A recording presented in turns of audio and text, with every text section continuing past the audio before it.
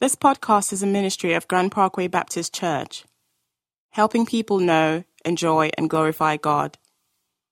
For more information about Grand Parkway, visit grandparkway.org. Lord Jesus, I pray that you would instill in us beliefs today. Holy Spirit, lead us into the truth. So Jesus said you would do, and so we ask you to do what is in your nature to do. So instill in us belief today so that we can unleash on the world and on our culture the consequence of belief. That's not a hate crime. That's a delicious invitation that flows hot out of the heart of God. You said, if anyone's thirsty, let him come to me and drink. And out of his inmost being will flow rivers of living water. And by that you meant the Holy Spirit. Well, we've received the Holy Spirit. And so we want to understand. We don't want to be a bunch of religious know-it-alls, but we want to live from an informed perspective. So when we open our mouth, the people around us are shaped and formed by what we say. They're wooed and won. They're invited to think about spiritual things. And they find themselves having a desire for God. Not religion, but relationship. Lord, rescue us from religion. Thank you that, Jesus, you came to rescue us from just empty religion where we do things we don't even believe in anymore. And you made possible a relationship. That relationship, the Christianity, the faith, as the Bible refers to it, is today and will always be bigger than we are, bigger than our experience. So there's room for us to grow up into that.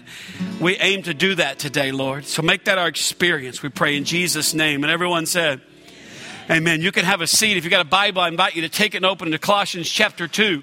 I want to talk to you this morning. If you're our guest today, we're in a series entitled Questions That Christians Ask. Questions Christians Ask. And we've been looking at different things. And today, probably one of the most often asked questions that I get asked by other believers. And they don't like the answer because the answer is not as easy. I don't know why they don't like it. They just don't like it. They kind of look at me like, And so I just thought I would preach on this publicly in case this was a question you have. You will have it at some point in your life. And the question is simply this: how do I grow? How do I grow as a Christian? How do I kind of mature and kind of get beyond where I am right now? And let me get at it like this. If you're not careful, the people you ask that question to, I don't know if you know today, there's a football game later this afternoon. Kind of a big deal. Matter of fact, it's such a big deal that the pregame is on right now. I don't know if you knew that. The pregame started at 9 o'clock and it will go until 5:30 when they kick off, which is just, are you kidding me? Can you not run out of things to talk about? But here's some of the questions that they'll be asked. And if you're not careful, being around, asking people like, hey, how do I grow as a Christian? Okay, I know I'm going to heaven, got that check. But in the meantime, what do I do? Because if you're not careful, you can become so dissatisfied with who you are and where you are spiritually, you just give up. You just quit. You're just like, man, this doesn't, but if you're not careful, you ask some people, it's like when they interview football players, like you'll hear this in the pregame today. They say, what are the keys to victory? Well, we got to win the turnover battle. Each person's got to give 110%. We got to win 3 phases of the game, which are offense, defense, and there you go. You've heard it before. Yeah. So if you're not careful, you come to somebody and you say, how do I grow spiritually? And they go, well, you got to trust the promises of God. You got to believe God. And you're like, okay, offense, defense, special teams, thank God, blah, blah, blah, blah, blah. I mean, can you imagine anybody saying, hey, what's the key to victory? I think if I do half my job, somebody else will cover the rest. But yet when it comes to the question spiritual, how do I grow spiritually? That's kind of what the answers that we get. We kind of put all of the responsibility for our spiritual growth on God. It's kind of like, hey, I became a Christian and now I'm just sitting here waiting for the current of Christianity to carry me along. And beloved, the Bible doesn't teach that. Let's look at what the Bible says. Colossians chapter 2. I'll start reading in verse 6. I'm just going to read 2 verses today and just drill down on these. Therefore, as you receive Christ Jesus the Lord, so walk in him, rooted and built up in him and established in the faith, just as you were taught, abounding in thanksgiving. That was so short. Let me read it again. Therefore, as you receive Christ Jesus the Lord. Now he says therefore, it's because he's kind of unpacked some things in the first 5 verses of chapter 2. And Paul's never seen these people face to face. And he says, I want you to know how I'm struggling for you, how I'm interceding for you, how I'm praying for you, that these things would happen. And he kind of wants to remind them, hey, by the way, you keep on keeping on, keep growing. Don't just quit, because people are entering in And they were kind of teaching things that didn't line up with the Bible. And he says, therefore, as you receive Christ Jesus the Lord, so walk in him, rooted and built up in him and established in the faith, just as you were taught, abounding in thanksgiving. In these two short verses, there's three things that kind of shape the way I want to use to shape the way you think about the question, how do I grow? The first thing that the Bible tells us is, number one, start with regeneration. Start with regeneration. What do you mean? Therefore, as you receive Christ Jesus the Lord, so walk in him. But he starts with, hey, as you received Christ Jesus the Lord. Regeneration, I teach a class on Wednesday nights here on what's called the order of salvation, which is kind of a 10-step process in how God brings people to faith. And this past week, we talked about the doctrine of regeneration. So I'll just give you the definition so you'll know what I'm talking about. Regeneration is this. It's an act of God in which he imparts new spiritual life to us. And it's an act of God in which he imparts new spiritual life to us. Man is passive in regeneration and God is active. In other words, God does it. God creates new life in your dead heart. The Bible says in Ephesians chapter 2 that we are dead in our trespasses and sins. But God, who's rich in mercy, you know he's rich in mercy, right? That means he's got more mercy than you have sin. So if you're going to think you're going to out-sin the mercy of God, you're just going to exclude yourself from that which you were created for. He's rich in mercy. But God, who's rich in mercy, made you alive. That's regeneration, okay? If you're not careful, you say, well, why do you make a big deal of that? I think we assume salvation just because people come to church. I don't assume that you've been converted or saved or whatever phrase you use for it just because you come to church. As a matter of fact, there's a good chance that there's many of you here this morning that your heart has never been regenerated. You say, well, how do you know? I don't know. Because remember, you say, what's it got to do with the growth? It's all predicated. Paul says, therefore, just as you received Christ Jesus the Lord. If you haven't received Christ Jesus the Lord, then you have no frame of reference for it just as you receive. There's nothing for you to say, okay, check, got that. So now what do I do in response to that? If you don't have that, you say, well, how do I know I've been regenerated? Let me use this example I used in my class on Wednesday night. When I was in college, there was a friend of mine. He had a Toyota MR2, kind of a sexy looking, sporty little car, and it was a piece of junk, okay? It looked good. He kept it all waxed and washed. But remember when you were in college and you were dead broke and like you couldn't even, like you just broke. Like I had 67 cents in the ashtray of my car. That's all I had. And we were all sitting around, a bunch of guys in the dorm talking about, oh man, did you see that girl? Did you see that girl? Did you see that girl? This is before I was in ministry, by the way. And they mentioned this girl and they said, man, she's like the most beautiful girl on this campus. I said, why don't y'all ask her out? And won't you, Mr. Big Talking? I said, man, I'm dead broke. What am I going to do? Well, man up. So I walked over to the dorm phone, picked it up, rang over to Lineberry Hall and asked for her by name. She got on the phone. I said, hey, I don't know if you, this is Neil McClendon. We have computer science. Oh, yeah. You sat across the aisle from me. Yeah. Listen, I'm broke as broke can be. I got 67 cents to my name and it's in the ashtray of my car. I don't smoke, but one of my buddies borrowed it and I think it probably smells like cigarettes. I want to come pick you up, go to the 7-Eleven and get a 49-cent big gulp and go to the park and just get to know you. She said, I'll be in the lobby in 10 minutes. I hung the phone up and said, holla at a player when you see him on the street. They were like, no way. Are you serious? And I said, fellas, I'd love to sit and talk to you, but I got to go take this fine woman out for a big gulp. And I did. And I said, hey, listen, I didn't bring you to a park because I want to make out. I want to kiss you, try to put a move on you. I just want to get to know you. I think you're a beautiful woman, but I think there's also better stuff inside this beautiful exterior. Oh, my gosh. I better dial it back. I'm going to have to marry this woman right here. I done got her all, just came back. All my friends like, what the hell was that? Listen, you're insulting if all you do is oogle at a beautiful woman. There's a person inside of there. Shut up, McClendon. All right, I tell you what, I got 20 cents left. So I only spent 49 on the big gulp. Oh, whatever, dude. See, but my buddy that had the car, it never would start. And he always was in the parking lot with his hood up. He'd have jumper cables hooked up to it. And we would come down out of our dorm and he'd go, hey man, how about a jump? How about a jump? How about a jump? And we were like, how about get a new battery, dude? I can't, I'm broke, okay? I mean, it went on for months and it became a joke. Who's going to jump him off today? He would ask girls out on dates. It was kind of a pity thing. And he would get his car jumped and go pick them up, park in front of the dorm with the thing running, pick them up and like, oh, okay, and go to the restaurant. And he would come out of the restaurant and he'd have it hooked up. Hey, just take just a minute. I got to jump off my car. I'm like, dude, buy a battery. Finally, the guy lived on the second floor. He was kind of a redneck, fix-it-all MacGyver guy. And he just walked by one day, and just in passing, he said, the issue ain't your battery, the issue is your alternator. How many of you know what that means? Some of y'all are kind of like, Super Bowl today, man. I'm in mind neutral. The alternator is a part on your car that keeps your battery charged. Regeneration is not getting a new battery. Regeneration is like getting an alternator. You have this capacity. The commands of the Lord are not burdensome. So when I say start with regeneration, what I'm saying is it's not just praying the prayer. It's not just, oh, well, I said somebody told me I got to say this and I said this. And praying the prayer is not a verbal contract by which you obligate God to take you to heaven regardless of how you live in the meantime. You got to ask yourself, has my heart been regenerated? I would go as far as to tell you there's going to be a lot of people who prayed the prayer who go to hell when they die. Because we don't teach a doctrine of regeneration. See, in the American church, we preach for a response instead of preaching for understanding.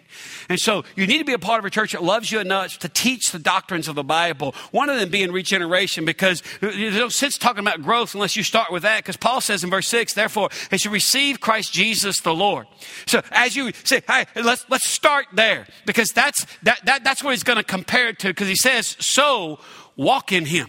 See, number one, start with regeneration. Ask yourself, has my heart ever been brought to life by the Spirit of God? Secondly, he says, continue. Continue. If you have an NIV, it says, I read from the ESV, it says, so walk in him. The NIV says, so continue in him. It's peripateo, the Greek word. Same thing. Just keep on keeping on. So walk in him. And the truth is that we need to acknowledge this morning is that spiritual growth requires exertion on your part. You have to put forth, get ready, brace yourself. I'm going to say something that sounds crazy. Spiritual growth means you have to put forth some effort. You can't just become a Christian and just kind of sit there and go, well, I prayed the prayer and now I'm just waiting for the current to come along and just kind of take me where I want to be. It's just a matter of time, if that's you, before you get frustrated and give up. And you say, what do you mean? Let me just read different verses in the Bible. They'll come up on the screen, but I want you to hear all through the Bible puts the onus of the impetus on you and I to do these things. One of the things I love about our church and about Clyde, our worship pastor, and the worship ministry is that we don't sing God a job description. I don't know if you've noticed that or not. We don't sing songs because we have a theological filter and songs have to get through. Like, we don't sing songs where we say to God, wash me and fill me and cleanse me and blah, blah, blah. You say, well, why is that? Because that's not in the Bible. After conversion, I don't get to do nothing and make God responsible for my Christian life. I have to exert myself. I have to put forth some effort. Effort is a 4-letter word in most churches. But what do you mean? Let me just read the Bible. How about that? Colossians chapter 3, verse 5. Put to death, therefore, what is earthly in you: sexual immorality, impurity, passion, evil desire, and covetousness, which is idolatry. And by the way, this doesn't go over. This past week, I talked to a 22-year-old who came and I was like, awesome. I said, why are you here? He said, I just kind of live in immorality. Does that mean you like hooking up with your girlfriend? Yeah.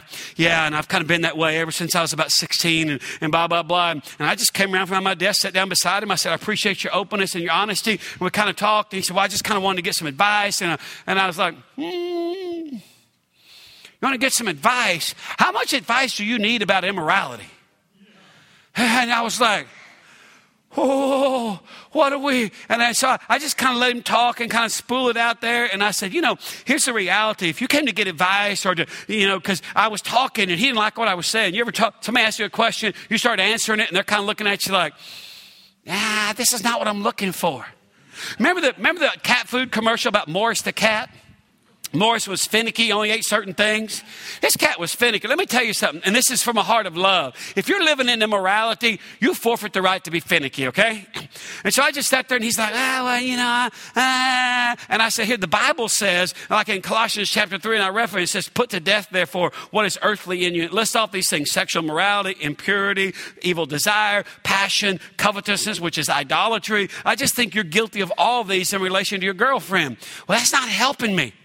Well, what would help you? I just need to be encouraged. And I said, here's the deal. You want me to fix this. This is your responsibility. It's your immorality. You kill it. He looked at me like, how did you get this job? And so I just thought we need to go to the next level.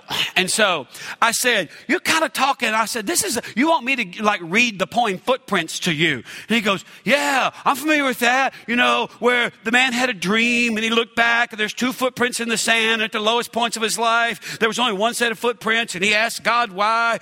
Just for the record, you're not going to ask God anything. So if you got a list of, hey, God, you're going to have to explain this, you might want to put your big boy pants on because that's not going to go like you think. Hey, I've been wondering. Okay. And I said, so you look back. He goes, yeah, I just think right now God's carrying me and I just need you to. And I'm like, well, you think Jesus, you think you're like getting a piggyback ride from Jesus to the valley of immorality? You know what I think? What I hear God saying? He goes, no, go ahead. And I said, I think I hear God saying, get off my back. That's what Jesus is saying. Jesus is saying to your crooked self, hey, you got to put to death immorality. Here's why. Because if you don't put this to death, you marry her or this ends bad and you marry somebody. And by the way, I ain't shaming the guy. I'm not pointing the finger at him. I'm not telling him you're a bad person. I'm saying the way you think about spiritual growth is unbiblical and flawed and will not make a hill of beans difference in your life. You want to make the preacher responsible. You want to make God responsible. But yet, if you read through the Bible, like 1 Timothy chapter 6, verse 11, but as for you, O man of God, flee these things. Hello? Pursue righteousness, godliness, faith, love, steadfastness, gentleness. Fight the good fight of faith. Take hold of the eternal life to which you were called and about which you made the good confession in the presence of many witnesses. Luke chapter 13, verse 24. This is Jesus in response to someone in the crowd called out, hey, Jesus, are there many being saved? Jesus says, strive to enter in through the narrow door. For many, I tell you, will seek to enter and will not be able. Hot out of the heart of God. It doesn't stop there. It only gets better. This is 2 Peter chapter 1. For this very reason, make every effort to supplement your faith. Hello. I actually read this because sometimes I say stuff, I'll quote something out of the Bible, and people will look at me kind of like, are you making this up? And I'll just, hey, let me just show you. So this is one of the passages I showed the cat.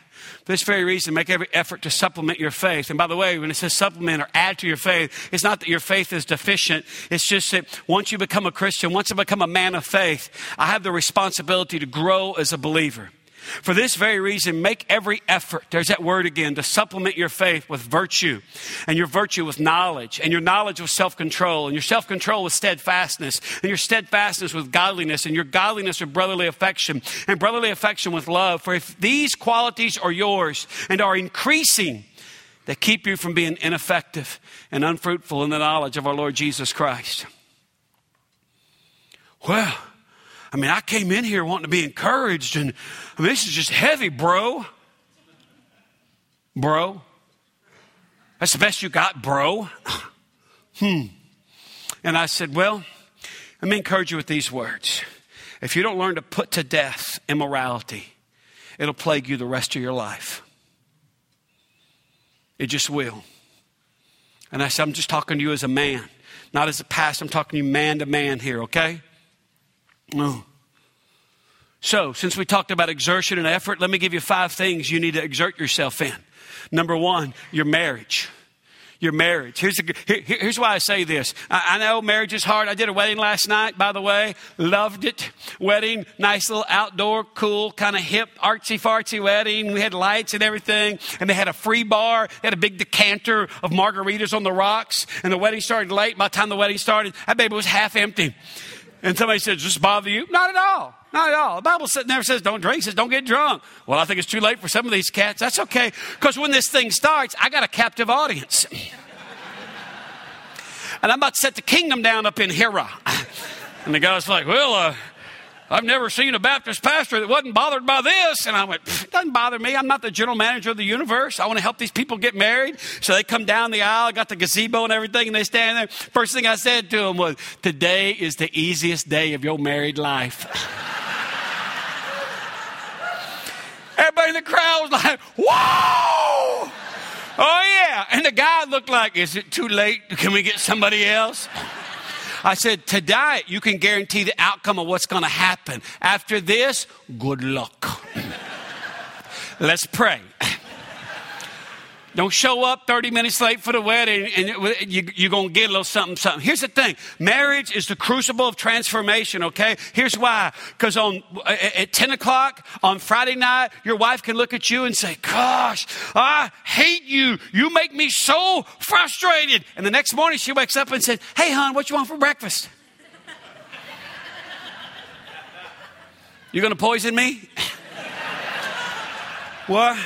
Like this week, some of you don't know this, some of you do. My wife is totally deaf in her right ear. She cannot hear. So if you stand on her right side and you say something, she can't hear you. She's doing this to point her good ear at you. I said something to my wife, hey, would you grab me something out of the refrigerator? She's right there going into our kitchen. My house is not that big. She had to hear that. And so 20 minutes go by and I'm like, hey. And I said, hey, babe, did you forget about it? And she goes, did you say something? And I said, yeah, I asked you to grab me something out of the fridge because I didn't hear you. You know, I'm deaf in one ear. I said, okay, so listen twice as hard.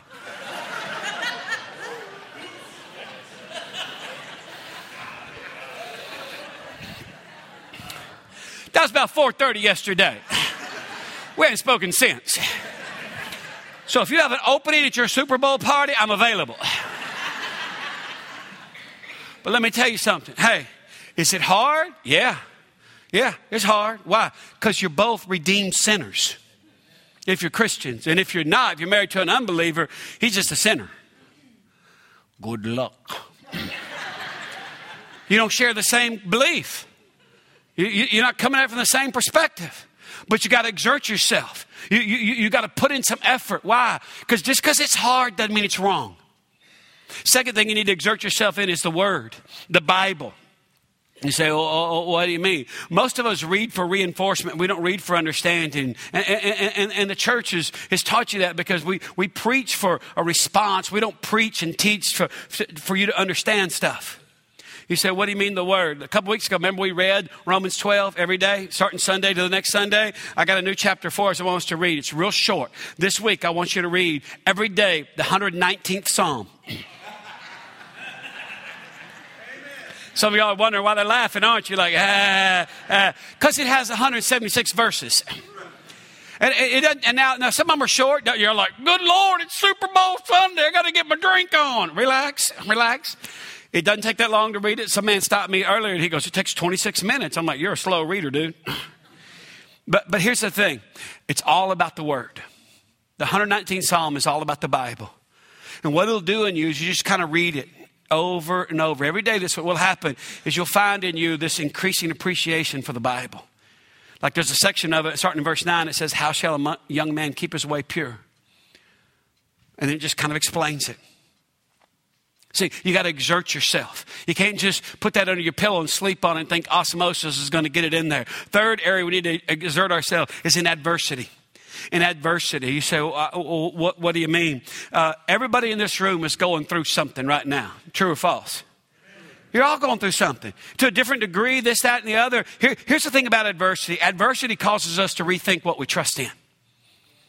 You say, well, let me say it again. Adversity causes us to rethink what we're trusting in. Like, for example, if everyone in this room that has kids had $1 million in the bank, would you feel better about yourself?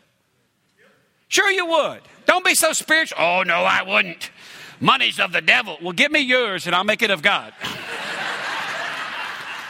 I will baptize that for you in a hurry. I remember when I was traveling, I went to Oklahoma and preached at this church out in the country. Just crazy, wild-eyed pastor. And he picked me up. And he had a 66 or something like that, Chevelle, Malibu, souped up. We went to the Sonic, and he goes, now, brother, there's a motorcycle gang outside of town here, and they don't know Jesus, but they love preachers. And I'm like, where this is going, I'm for it. We pull up in the Sonic to eat lunch. He reaches over, opens the glove box, pulls out a roll of 20s with a rubber band around him. He said, no, they know I got a preacher coming to town. They bring me a roll of money. Now, this is, they sell drugs. Apparently, this may be drug money. But I'm going to bless it in Jesus' name, and we're going to buy lunch or we're going to fast. What do you want to do? Let's just put our hands on that money right now in Jesus' name. And we ate. And we ate all week. And one guy pulled up on this, had a beard, makes Wade Collier's look like a soul patch. That thing, I promise you, there was people hiding that thing. And he said, preacher, you got enough money to take care of this man? And the preacher said, I think we're good. And he goes, let me know, we got more. Rode off, and I was like, do I want to know? No, I don't. So here's what I'm saying. It's easy to think if people have money, they must be bad. No, not at all. If you had $1 million in the bank, you'd feel better about yourself. Of course you would. Nothing wrong with that. But here's the thing. Adversity causes us to rethink what we trust in. What does that mean? If one of your kids was diagnosed with a terminal illness, and they said, hey, they've come up with this new treatment in Germany, but it's $1 million. We got to fly your kid over there, and they're going to be over there for a month. And when all said and done, it's going to cost $1 million. Most people don't have that, so we don't know what we're going to do. How many of you would not just, before they finish the sentence, it's done. Let's get my kid on the plane. Why? Because adversity teaches you to think differently about what you trust in. Now, nothing wrong with having $1 million in the bank. Just don't trust in it. Because it could be gone. Not that this would ever happen, but the price of oil may go down. Holler. I'm not making light of that. Adversity, it kind of helps us think differently about what we trust in. Fourth thing you gotta exert yourself in is church. It's church. The Bible says, do not forsake the assembling of yourselves together, as some are in the manner of doing. You just going to find a church that teaches the Bible and plug yourself in. And by the way, every time you hear a sermon, it falls into one or two categories. It's either a now word or a later word. It's a now word or it's a later word. What does that mean? That means some Sundays I'm going to preach, or Wade's going to preach, or Aaron's going to preach. Somebody's going to preach, and it's going to be, oh man, that's exactly where I'm living. That's exactly what I need to hear today. Like a man come up back to the first service and said, hey, my son and I were having a conversation about how do you grow spiritually on the way to church this morning. And some of you are going to walk out and go, I didn't get a thing out of that. That's because today is a later word for you. A now word is, man, that's exactly what I needed to hear. A later word is, I need to think about that. Let me say it this way. In your life, you need you need foundational teaching. Teaching that just kind of teaches you the basic doctrines of Christianity. That's foundational teaching. And you need formative teaching. It's kind of speaking to where you are right now and what's going on in your life right now. And every Sunday is not going to be exactly what you are, but it may be something you hear, and 3 months from now you're having lunch with a friend, and he just says, hey man, I'm stuck spiritually, I'm a Christian. I hadn't grown in years. And all of a sudden, you don't want to go, oh, you know what, my pastor talked about this about 2 months ago. Oh man. Because when you listen, don't listen so instantaneously. Don't listen in the moment right now. Just listen. Ask the Holy Spirit. That may not be for me right now, but that may be for me later. Okay? Last thing you need to exert yourself in is informative friendships. And I'll finish with this. Formative friendships, what do you mean? Let me read from the Bible, okay? This is 2 Corinthians chapter 7, verses 2-7. Paul says to these people, by the way, Paul wrote 3 letters to the Corinthians. We have 1st and 2nd Corinthians, but between 1st and 2nd Corinthians, he wrote another letter that we don't have. It didn't make it into the canon of Scripture. And he kind of got after them. That's why if you read in 2 Corinthians, he said, hey, if my letter hurt you, I didn't mean that, but it caused you to repent. But anyway, he says here in 2 Corinthians 7, make room in your hearts for us. We have wronged no one. We have corrupted no one. We've taken advantage of no one. I do not say this to condemn you, for I said before that you are in our hearts to die together and to live together. I am acting with great boldness towards you. I have great pride in you. I am filled with comfort. In all our affliction, I am overflowing with joy. For even when we came into Macedonia, our bodies had no rest, but we were afflicted at every turn, fighting without and fear within. But God, who comforts the downcast, when the Bible says downcast, that's a word for depressed. But God, who comforts the downcast, the depressed, comforted us by the coming of Titus, and not only by his coming, but also by the comfort with which he was comforted by you, as he told us of your longing, your mourning, your zeal for me, so that I rejoiced still more. Let me ask you a few questions based from this passage. He says, for I said that you are in our hearts to die together and to live together. What formative friendships do you have in your heart right now? Because here's my concern. The older we get, the less formative friendships we had. Most of our consequential friendships we had when we were in our late teens, early 20s, maybe early 30s. And then we kind of got into work and house and kids and softball and baseball and this, that, and the other. And we don't have that many formative friendships anymore. Paul says, hey, you're in our hearts to die together and to live together. Second question I want to give you is, who acts with great boldness towards you?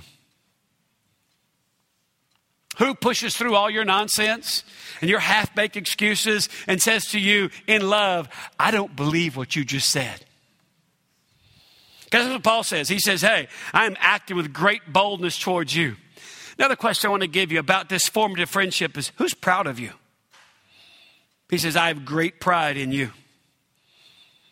I have great pride in you. Then he says, hey, I am filled with comfort in all this affliction. I'm overflowing with joy because I think about the church at Corinth. Then he says, but God who comforts the downcast, the depressed, he comforted us by the coming of Titus. He says, hey, we had fighting without and fears within. I was depressed, and then Titus showed up.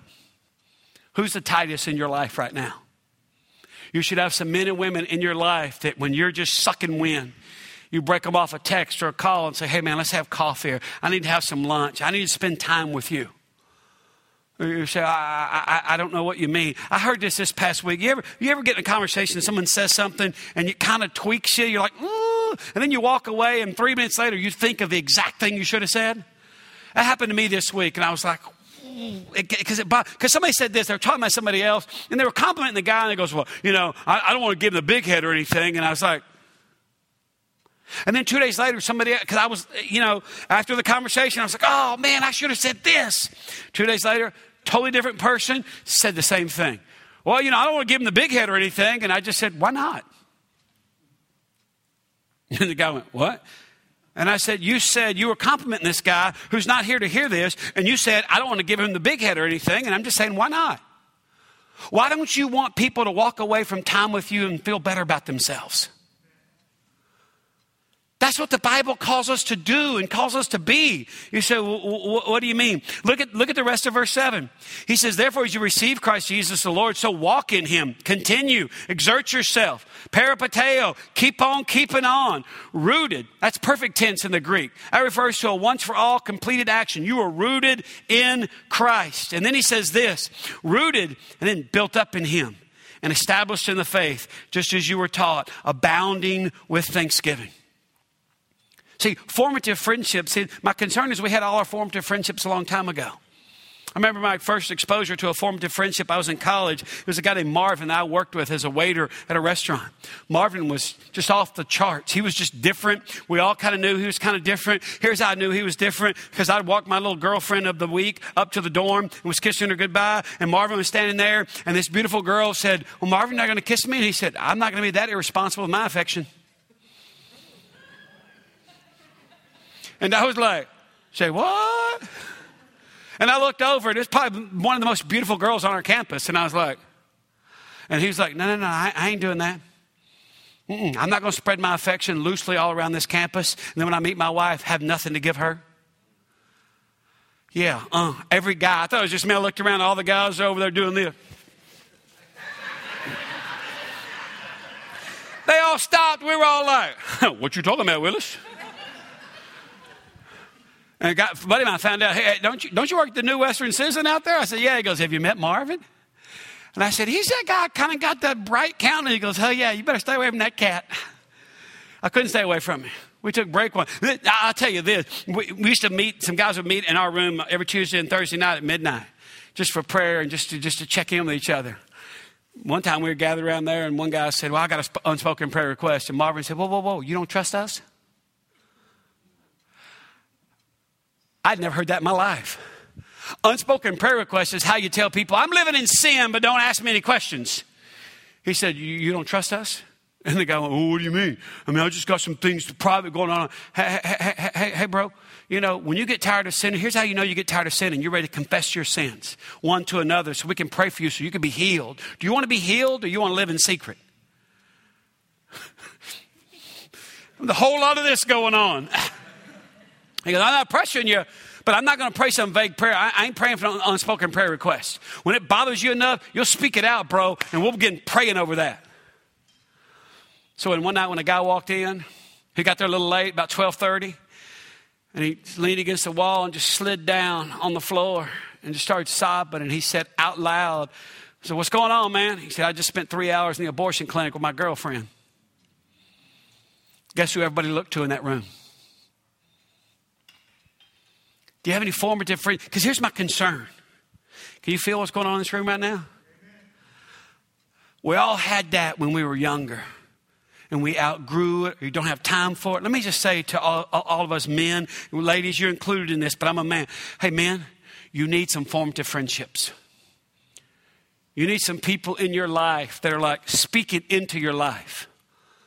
And see, the Bible says, hey, start with regeneration, continue, and then thirdly, learn. That's you're rooted, you're established, perfect tense, but being built up in Him and established in the faith. This is present tense, which refers to this continual process. You keep being built up, you keep being established in the faith. Why did you say keep being established in the faith? Let me say this and I'll be done. Look at me. You still with me?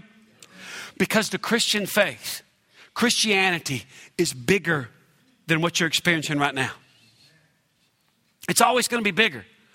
It's always going to be. You're never going to be as big as the Christian faith. It's always going to be bigger. It's always going to be better and beyond where you. That's why the Bible says, hey, grow up into your salvation. Why? Because the faith, you're a part of something that is huge, that is deeply consequential. So when the question comes, hey, how do I grow? It starts with regeneration. Has your heart ever been made alive? Secondly, you continue. You just keep on. You exert yourself. You don't go to a church that allows you to sing God a job description. Wash me and fill me and cleanse me. The Bible says in 2 Timothy chapter 2, in a large mansion there are many vessels, vessels of honor and vessels of dishonor. If a man cleanses himself, he is a vessel fit for the master's use. Some of you are waiting on God to do something in your life. And I'm going to say to you in love, God is waiting on you to take responsibility. And look at me, exert yourself. Exertion is not a 4-letter word. It is a difference between intention and experience. Stand to your feet if you would. Stand up. Hold your hands out.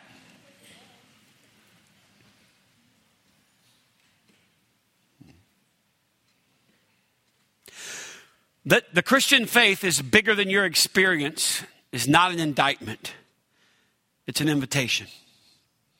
Depart now and live in such a way as to respond to the invitation of God to grow up into your salvation. In the name of the Father and the Son and the Holy Spirit. Amen. Bless you. You're dismissed.